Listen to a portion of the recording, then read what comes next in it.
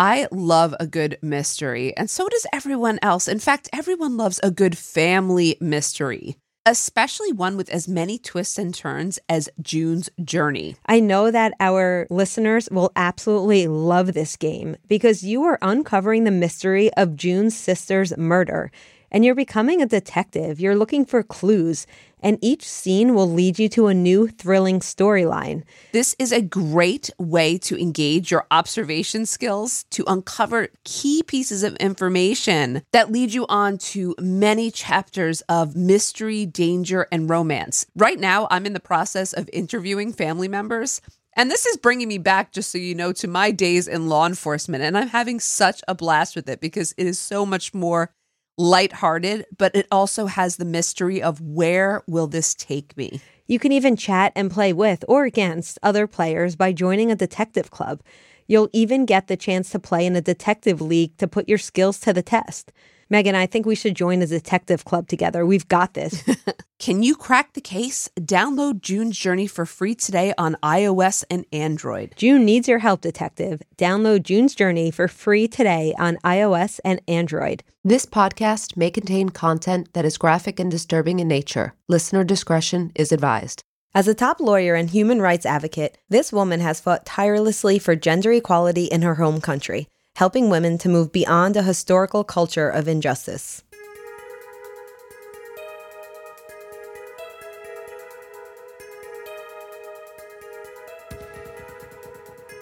This is the Karuna Nundy story.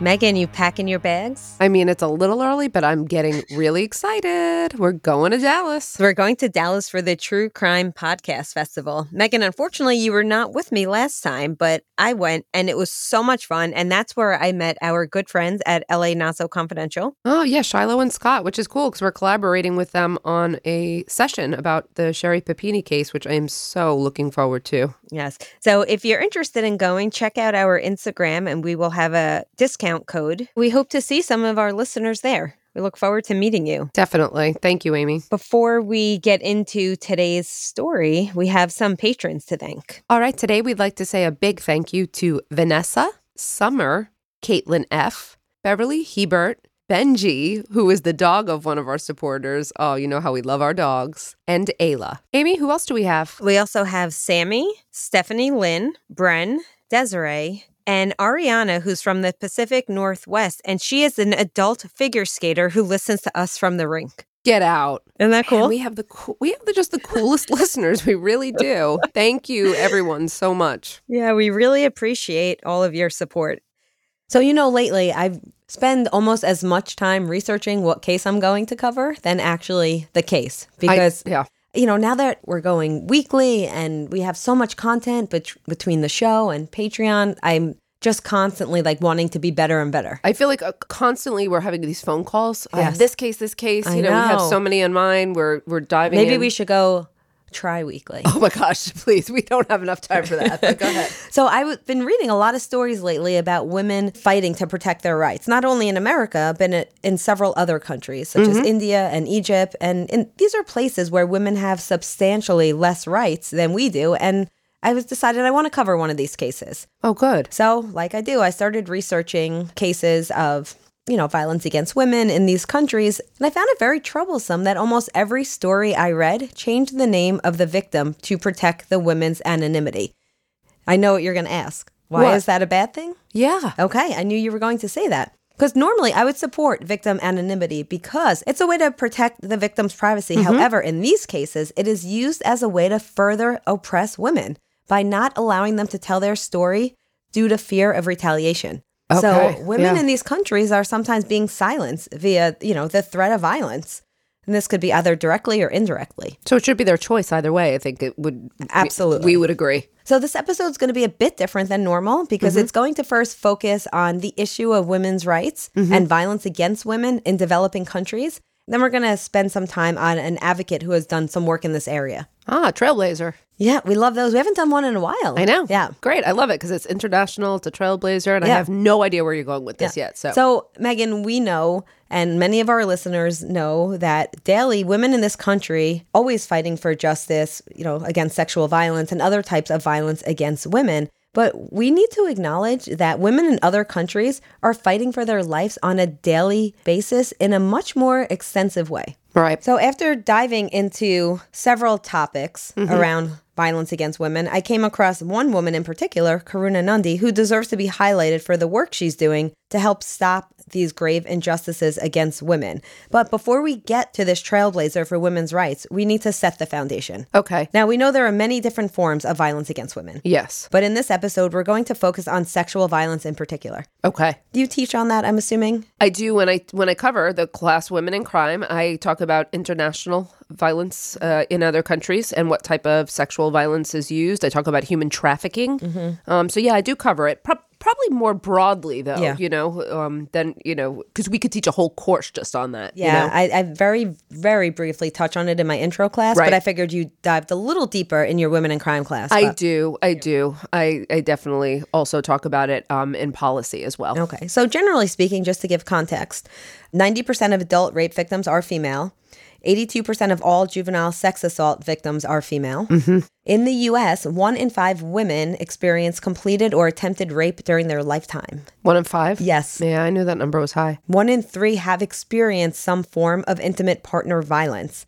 And between 10 and 14% of married women will experience rape by their intimate partner. That's shocking. Yeah, so all of these are shocking, but I want to take a moment and dissect this one in particular. So we're talking about marital rape here. Right. So this is sometimes referred to as spousal rape, and it's defined as the act of sexual intercourse with one spouse without the spouse's consent. Okay. So the lack of consent is the essential element. Okay. It's considered both a form of domestic violence and sexual abuse in the U.S. And at one point, it wasn't even illegal. At one point, there was no marital spousal provision for a sexual assault. Yeah, you're actually right, because right here in the U.S., it wasn't until the mid-1990s that marital rape was not recognized in all U.S. states. So now, luckily, all U.S. states recognize marital rape as a form of rape. But in most of the world, any form of rape historically was seen as a crime against the man, with women being equated as a man's property, right? So by definition, a husband could not rape his wife. I remember learning about this specifically in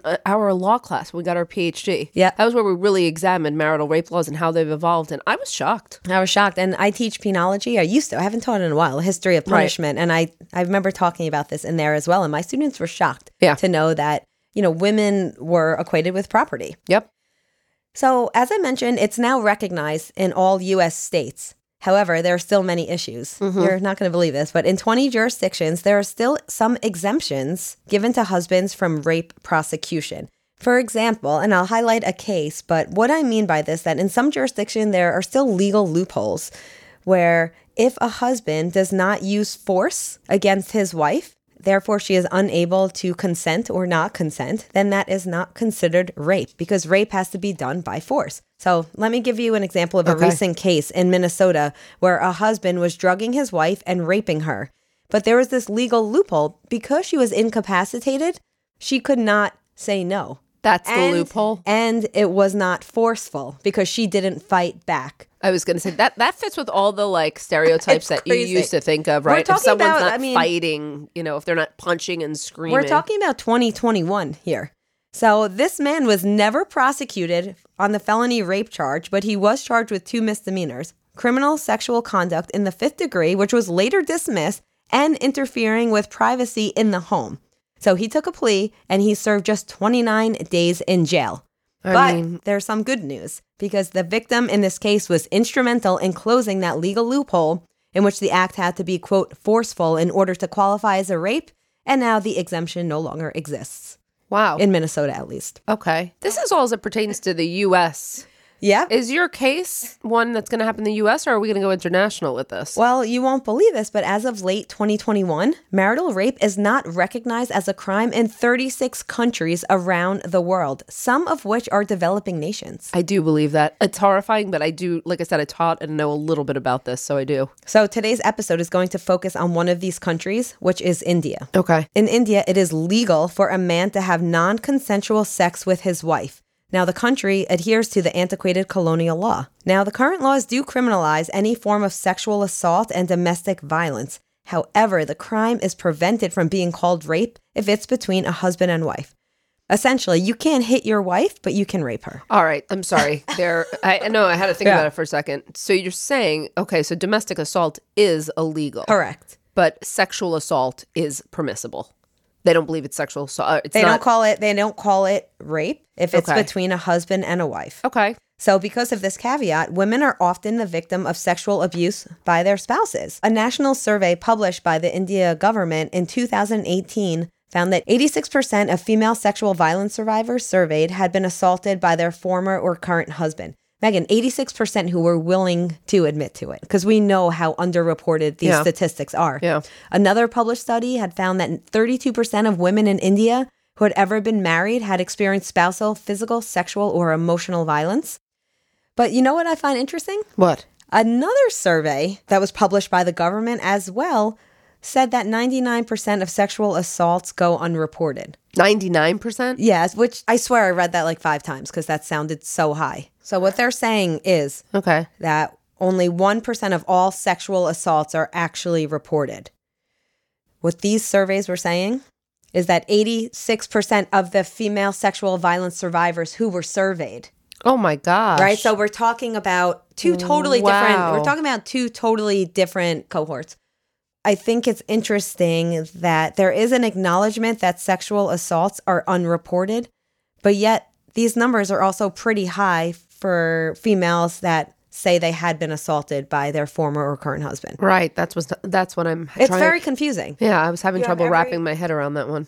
So was I. That's why I thought it was so important to talk about because it's very confusing. And as we briefly highlighted a moment ago, sexual assault generally is underreported. And you have to add to that the fact that this is domestic and women are not protected by their country because there's a lot of fear of retaliation if you report being the victim. Oftentimes you're not believed. Right. And then there's a retaliation against the person in which you're claiming harmed you. In fairness, we suffer in the U.S. from the same situation. There is a fear of reporting. There's a shame of reporting and then a fear of retaliation. So I see parallels here. So the definition of rape, as it's stated in the Indian Penal Code, is that it includes all form of sexual assault involving non-consensual intercourse with a woman. However, there are exceptions. One, which reads, unwilling sexual intercourse between a husband and wife over 15 years of age. This essentially immunizes such acts from prosecution. As per current law, a wife is presumed to have given perpetual consent to have sex with her husband upon entering into a marriage. Oh my gosh. Luckily, many advocates recognize the issue with this and they are fighting for a change. The Supreme Court of India and various high courts have been flooded with writ petitions. You know what a writ is, but I'll tell our listeners. So writ is simply an order by a higher court to a lower court or courts directing them to do something or stop them from doing something. It's really just like a form of a written command to the court directing them to take some sort of specific action. So a lot of these petitions have been challenging the constitutionality of this marital exemption. Right. In a recent landmark judgment, the Supreme Court criminalized unwilling sexual contact with a wife between 15 and 18 years of age. So once you're over the age of 18, you can't claim marital rape. But if you are between the ages of 15 and 18 and you are married, then your husband cannot rape you. Well, of course, I don't like that they haven't gone the full way, but I do appreciate that they're starting with younger females. Well, also, very recently, a couple of months ago, a bill was introduced by the government in India to increase the minimum legal age for women to marry from 18 to 21. Has that's introduced and not passed at this point? Introduced. Okay. The latest decision came in May of 2020 when the Delhi High Court delivered a split verdict with one of the judges favoring striking down the marital provision. However, the other holding that it was not unconstitutional. So this is currently still pending. Yeah, so I mean, it seems like this is on the agenda of their criminal justice system. Yeah. One lawyer who's very involved in these arguments is an outspoken advocate for women's rights, a woman by the name of Karuna Nundy. I was wondering where we were going to factor this one in, and then this is, okay, got it. Karuna Nundy is the subject of today's episode, and Karuna was born in Bhopal, India on April 28th, 1976. Now, from a young age, she was interested in civic service and giving back to her community. Now, this isn't surprising once you hear what her parents do. Oh, okay. So while she was growing up, her father had worked at Harvard Medical School. Okay. Can't get much more prestigious than that, right? Wow. But he left to work in a public hospital in India. Love that. Her mother had a prestigious academic job at the London School of Economics. Oh, wow. But then she left after learning that a cousin was born with cerebral palsy. She left to start the Spastic Society of Northern India. Just for our listeners who may not be aware, spastic means involuntary muscle movement. Yeah, and that was the organization that Karuna's mom started. So it's very clear that this whole family has, giving back to the community is very important to them. No, I can totally see. Totally civic-minded, caring. Yes. Yeah. And some reports say there was a particular experience that Karuna had as a young girl that also may have helped spark her need to defend the rights of women. Okay. At the age of 15, she reported being stalked by a classmate in school who threatened to sexually assault her. However, her concerns were dismissed by officials when they reported it. So her mother tried to advocate for her, not surprisingly. Yeah. This is just speculation, but it seems like their cries went unheard because women were not really taken seriously or listened to. Karuna studied economics at St. Stephen's College in Delhi and then worked shortly as a journalist before she started studying law at the University of Cambridge and Columbia University Law School. Wow, that's so cool. I mean, she's clearly top-notch if you can do that, right? It's just cool. I read that she had applied to film school, law school, and journalism school because she didn't really know what she wanted to do, but her law school acceptance had come through first. And we're lucky that's the path she took because she would excel and go on to do incredible things for society. It was clear very early on in Karuna's career that, like her parents, she had the intelligence and perseverance to tackle really tough issues. Now, when she was at Columbia, she was awarded the prestigious Human Rights Fellowship. She was also a clerk for an African-American judge who was a former human rights lawyer. Her work was highly regarded, and she quickly climbed the ranks. In fact, Karuna was one of the few women to preside over the UN tribunal for the former Yugoslavia. She also worked for the UN as a global advocacy officer, assisting with the Secretary General's report on conflict prevention. This is a seriously impressive woman. Yeah, she makes me feel lazy. Okay. Stop it. This is so, wait till you hear, this is like nothing. This is like the tip of, yeah.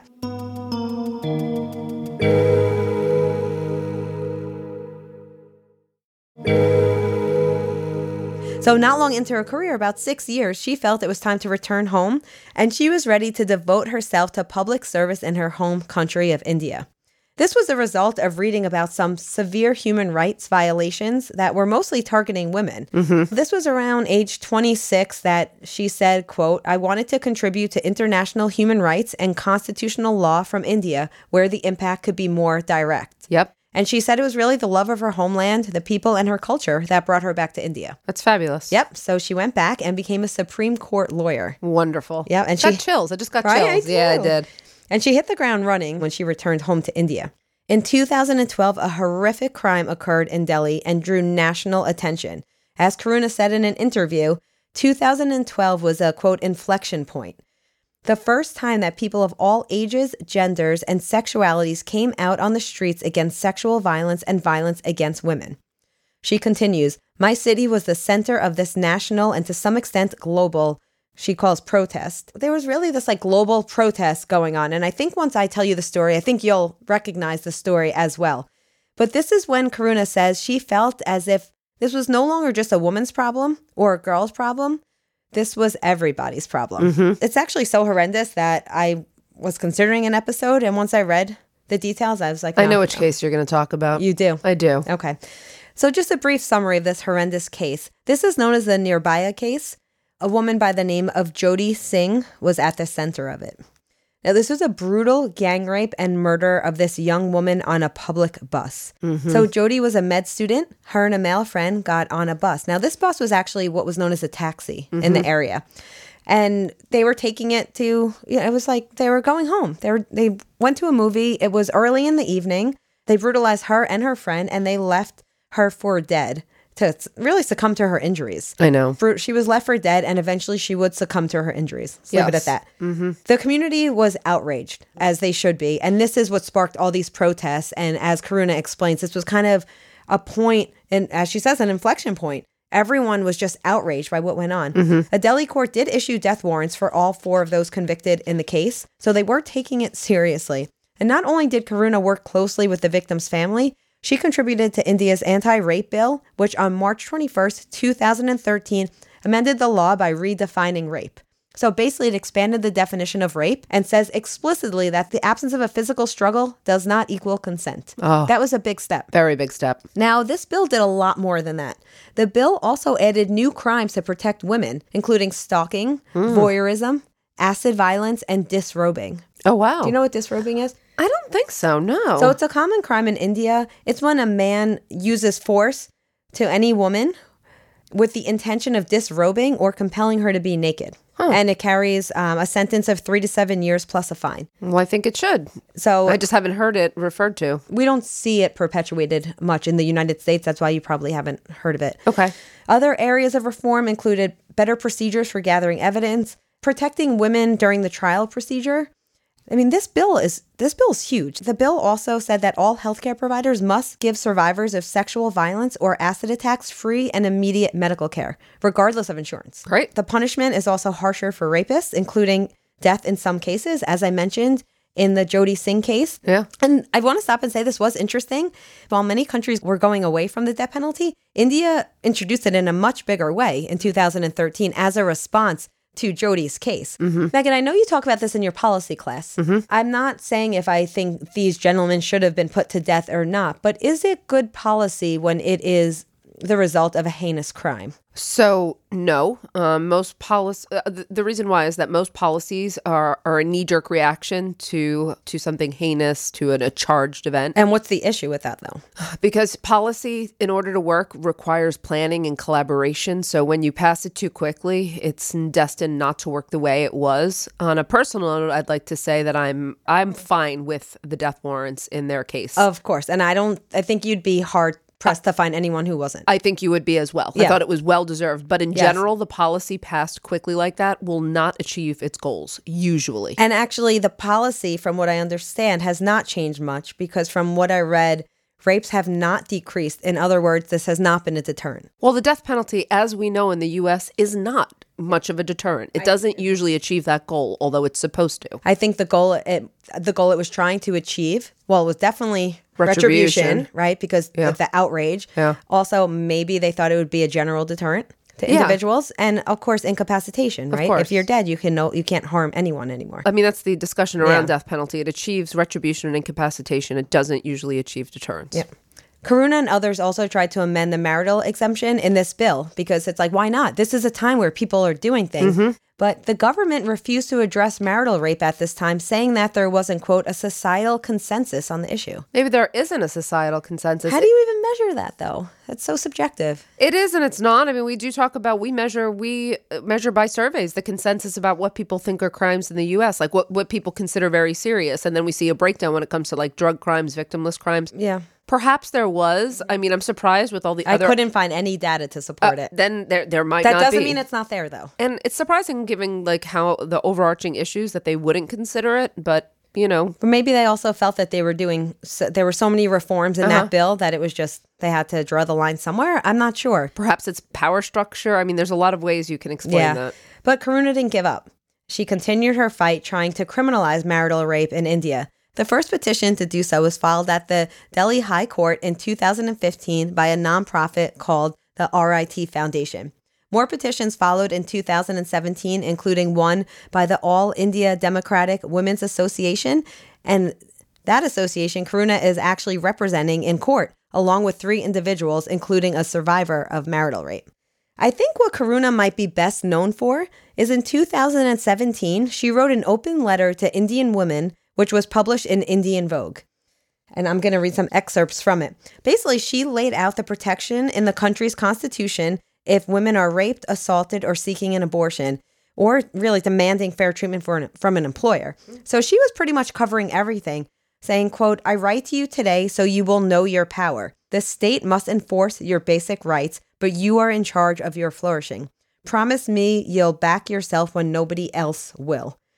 So I urge you all to read it. It's much longer than that, but she's really telling women in Vogue, which is obviously a very well-distributed publication, like you need to do something about what's going on. And she highlights all the areas that people need to take action. She's very brave. Very brave.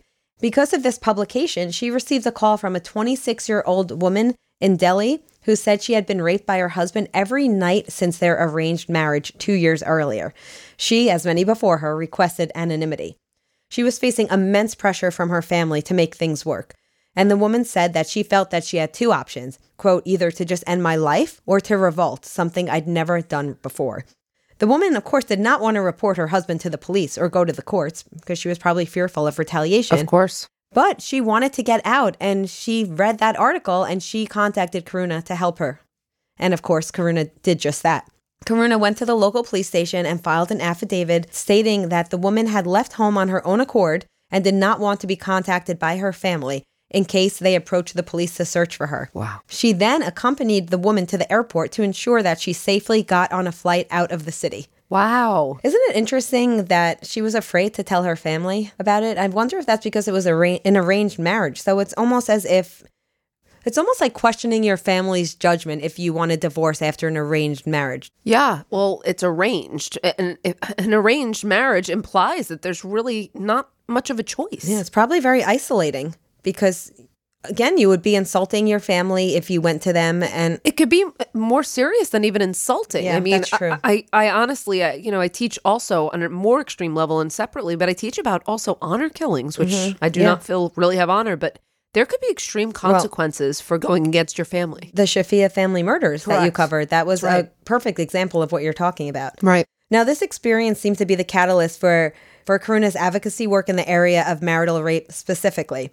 Karuna hasn't just advocated on the issue of marital rape. She fights for all kinds of injustices. She specializes in media law and legal policy, commercial litigation and arbitration, and constitutional law. How does she have time for all of it? Wow. I know. One of her biggest victories was in 2016 when she represented an Indian woman in a high-profile case against the second largest airline in India, SpiceJet Airlines. Now, this woman had cerebral palsy, and when she boarded a domestic flight, she was asked by an airline staff member to disembark the flight. Why? They said she didn't look well, and they didn't want her condition to deteriorate over the course of the flight. Of course, she says she was humiliated, and as a result, good for her, she pursued a case against the airline in the Supreme Court. Wow. And the Supreme Court did rule in her favor. All right. The airline had to pay her damages, but more importantly, the policy changed. And all air carriers in India have to train their staff on the needs and treatments of different abled travelers. Nice victory there. She also fought for victims and families of those affected in the 1984 Bhopal gas tragedy. Do you know that case? It was very high profile because it was one of the world's worst industrial disasters. Yeah, I do. There was highly toxic gas that leaked from a factory into nearby towns and villages, and it killed thousands. Actually, many people say tens of thousands of people were killed. And it left another 500,000 people with permanent disabilities and injuries. Right. And this includes lingering birth defects for generations to come. Ugh. She's certainly not limited. No. The diversification of her specialties is really compelling. I mean, maybe it is a cultural difference, but in the US, you do tend to specialize in one area of law, whether it's environmental or whether it's family law or criminal law or juvenile, you know what I'm saying? So she's really, wow, what a power player, I would say. In a recent interview, she said, quote, "When a particular case comes to me, I look at a number of things. One is how much do I care? I do the care test. Caring has a large impact on how complicated and good the case is going to be." She continues, "But honestly, sometimes there's a case that doesn't have a hope in hell, but you do it anyway. That teaches you a lot about persistence and the value of resistance. You know the value of keeping something alive, even when you are against the biggest corporate governmental nexus there is in the world. Chills from that quote. Right? So that quote is beautiful. And it sounds like, the harder the case is, like the more she wants to do it. And like she said, if she cares about it, then she's going there. I mean, we can relate at least to that. Like, the passion that we feel and caring about it, even when some of these are so hard to handle or talk about or even break down. Yep. The care test. I like that. Karuna has been recognized for all that she's done. In 2020, Forbes magazine named Karuna on their list of self-made women of 2020. She's also a global advocate for free speech and was recently appointed to a UK panel to support media freedom across the world. Rock star. She also serves on Columbia University's Global Freedom of Expression expert panel. Not done, Megan. I can't believe it. She's also actively involved in helping communities with their prevention of sexual harassment policies. Mm-hmm. So she does a lot of work to help create, education modules that train college students in what their rights are to help prevent harassment and discrimination in the workplace. Now, we need more women like this to fight for the voiceless, the powerless, in all these different ways. Because we usually focus on we're a little narrow as compared to her. I guess everyone is. But when we talk about injustice against women, there's a lot to be done. A lot of our listeners write in what they could do. And, I urge you to look outside of criminal justice reform. Or go to law school like she did. And, right? I mean, take on every area that interests you. Yeah. I also, I love that she started as a journalist. I never say it, but that was one of the other careers I would have considered. Really? Of course, I wanted to write. You would have been good at that. Thank you. Of course, well, I guess you kind of are a journalist, though. Like when you do direct appeal. Definitely. And I mean, some would say we are, in regards, but writing about, like topics that I was really passionate about and reporting on it. I wanted to report on crime, obviously. Yeah. But so I think that's awesome that she started in, journalism and then moved on to law. Yeah, they're very much connected. Yeah. Right? So other than what we've highlighted with Karuna specifically, I want to end this by talking about a few other victories for women in India. All right. Okay, we talked earlier about how the government raised the legal age of marriage for women. Mm-hmm. Some feminists argue that this could tighten the grip of parents on young women's personal life, so it could have unintended effects. So again, this is interesting.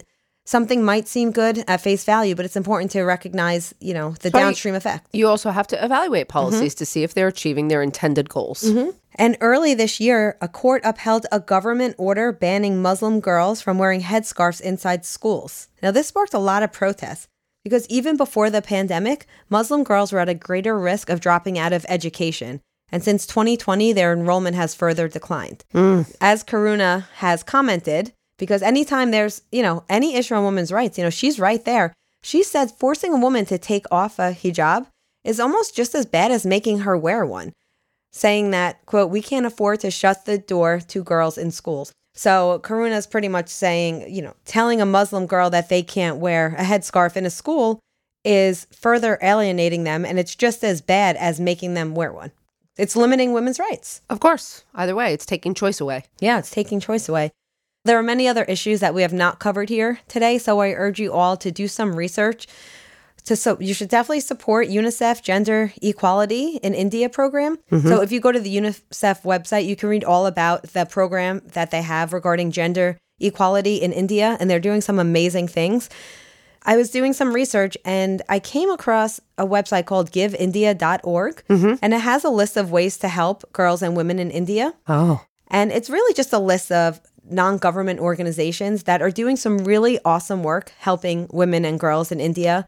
And I urge you all to take a look at them. Gosh, I totally will. I hope at least this case highlights to our listeners that there's a lot of issues in other countries, not just ours. I know a lot of times we focus on cases in our own country because that's what we're the most familiar with. But it's always important to realize what's going on globally. I agree. I mean, we tend to focus because we're domestic criminologists, but it's really nice. It's really nice when we take on these international issues. Mm-hmm. And there's things that we take for granted, right? The choice to get married. Yep.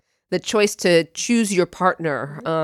That's something that I take for granted. The choice to walk down the street and feel secure. Right. The choice of what to wear. There's just a lot of things that I think we do take for granted here. Mm-hmm. So these cases put that in perspective for others who may not, have access to the same kind of choice that we do. But also it helps us to understand cultural differences. And it doesn't mean that we're lucky to have choice, but it doesn't mean that other people's cultures and other customs aren't, good or celebrated for reasons. Yeah. But I do think you're right in that we should be examining female issues on a more global level. And if you're listening to this from another country and there's an issue that you think maybe we should highlight here, please let us know, because we only know what we know. Yeah. So until we do some more research. Yeah. Thank you to Karuna, new trailblazer, someone I didn't know about, and someone whose work I am really, really happy to celebrate. Yeah. I hope it inspired you all the way it inspired us. Yep. Thank you so much, Amy, for bringing us this great case today. And before we go today, Megan, let's just take a few of our questions. One question is, what are your master's and PhDs in? So I will go first. I have my master's in forensic psychology because I was interested in being a therapist or a psychologist in a correctional facility. Then I switched gears a little bit and I decided to get my PhD in criminal justice with a focus on policy. Okay, my master's degree is in criminal justice. And after that degree, I went on to serve as a federal probation officer. And when I went back, I got my PhD in criminal justice with a focus on deviant behavior. But Amy, as you and I also discuss sometimes, we've both spoken about going to law school. So who knows if our, educational journey is over just yet. You do know that I've started researching the next LSAT, so I'm really thinking about it. I know. Kudos. If anyone wants to pay for me to go to law school, let me know and I'm there. Okay. The next two questions are very similar, so we're combining them. The question is, how did you get interested in the field of criminology, or how did you start what you're doing? I became interested in criminal justice at a really young age because it was my mom's interest. And one of her hobbies was just watching these crime shows. So I would watch right alongside with her because there wasn't, any Scooby in our house. And I really aspired to become a criminal defense attorney or a prosecutor at some point. But I switched gears after I worked as a paralegal for a couple of years. I realized I didn't want a lawyer, but I was so in the field of criminal justice. And so when I got my master's in it, I had a very inspirational professor who was a former federal officer. And he kind of convinced me to go ahead and take that test. And that really started my career in criminal justice. For me, I was always interested in inequality and social justice from a very young age. And it was just natural for me to become interested in the criminal justice system because when you look at the way we treat people who are incarcerated and upon reentry, it's very clear that we have some issues there. I think this is where you see those issues play out the most, is in the criminal justice system. I agree. And then once, I know you feel the same, Megan, once I started studying criminal justice, there was no turning back. I was all in. I was all in too. But once I worked as a federal probation officer, I was also all in on, trying to help reform the system. And oh my goodness, what have we done and what could we do? So I think we're always looking for what can we do to make it better. Yeah. And for me, I was working in the mental health field and then I was working in the substance abuse field. And I think the common thread was the criminal justice system. So Thank you so much for your questions. And we will catch you next time on Women in Crime. Women in Crime is written and hosted by Megan Sachs and Amy Schlossberg. Our producer and editor is James Varga. Music composition is by Desert Media. If you enjoy the show, please remember to subscribe and leave a review. You can also support the show through Patreon, where you can get access to additional ad-free content such as virtual happy hours and an extra full-length episode each month. For more information, visit patreon.com/womenincrime.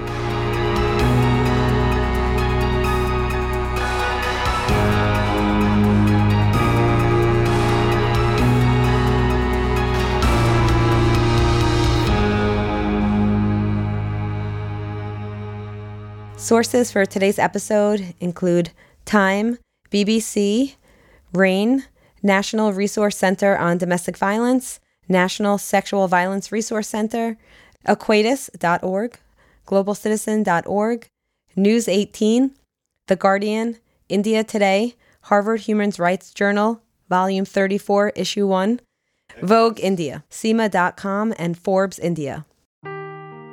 Seeking the truth never gets old. Introducing June's Journey, the free-to-play mobile game that will immerse you in a thrilling murder mystery. Join June Parker as she uncovers hidden objects and clues to solve her sister's death in a beautifully illustrated world set in the Roaring '20s. With new chapters added every week, the excitement never ends.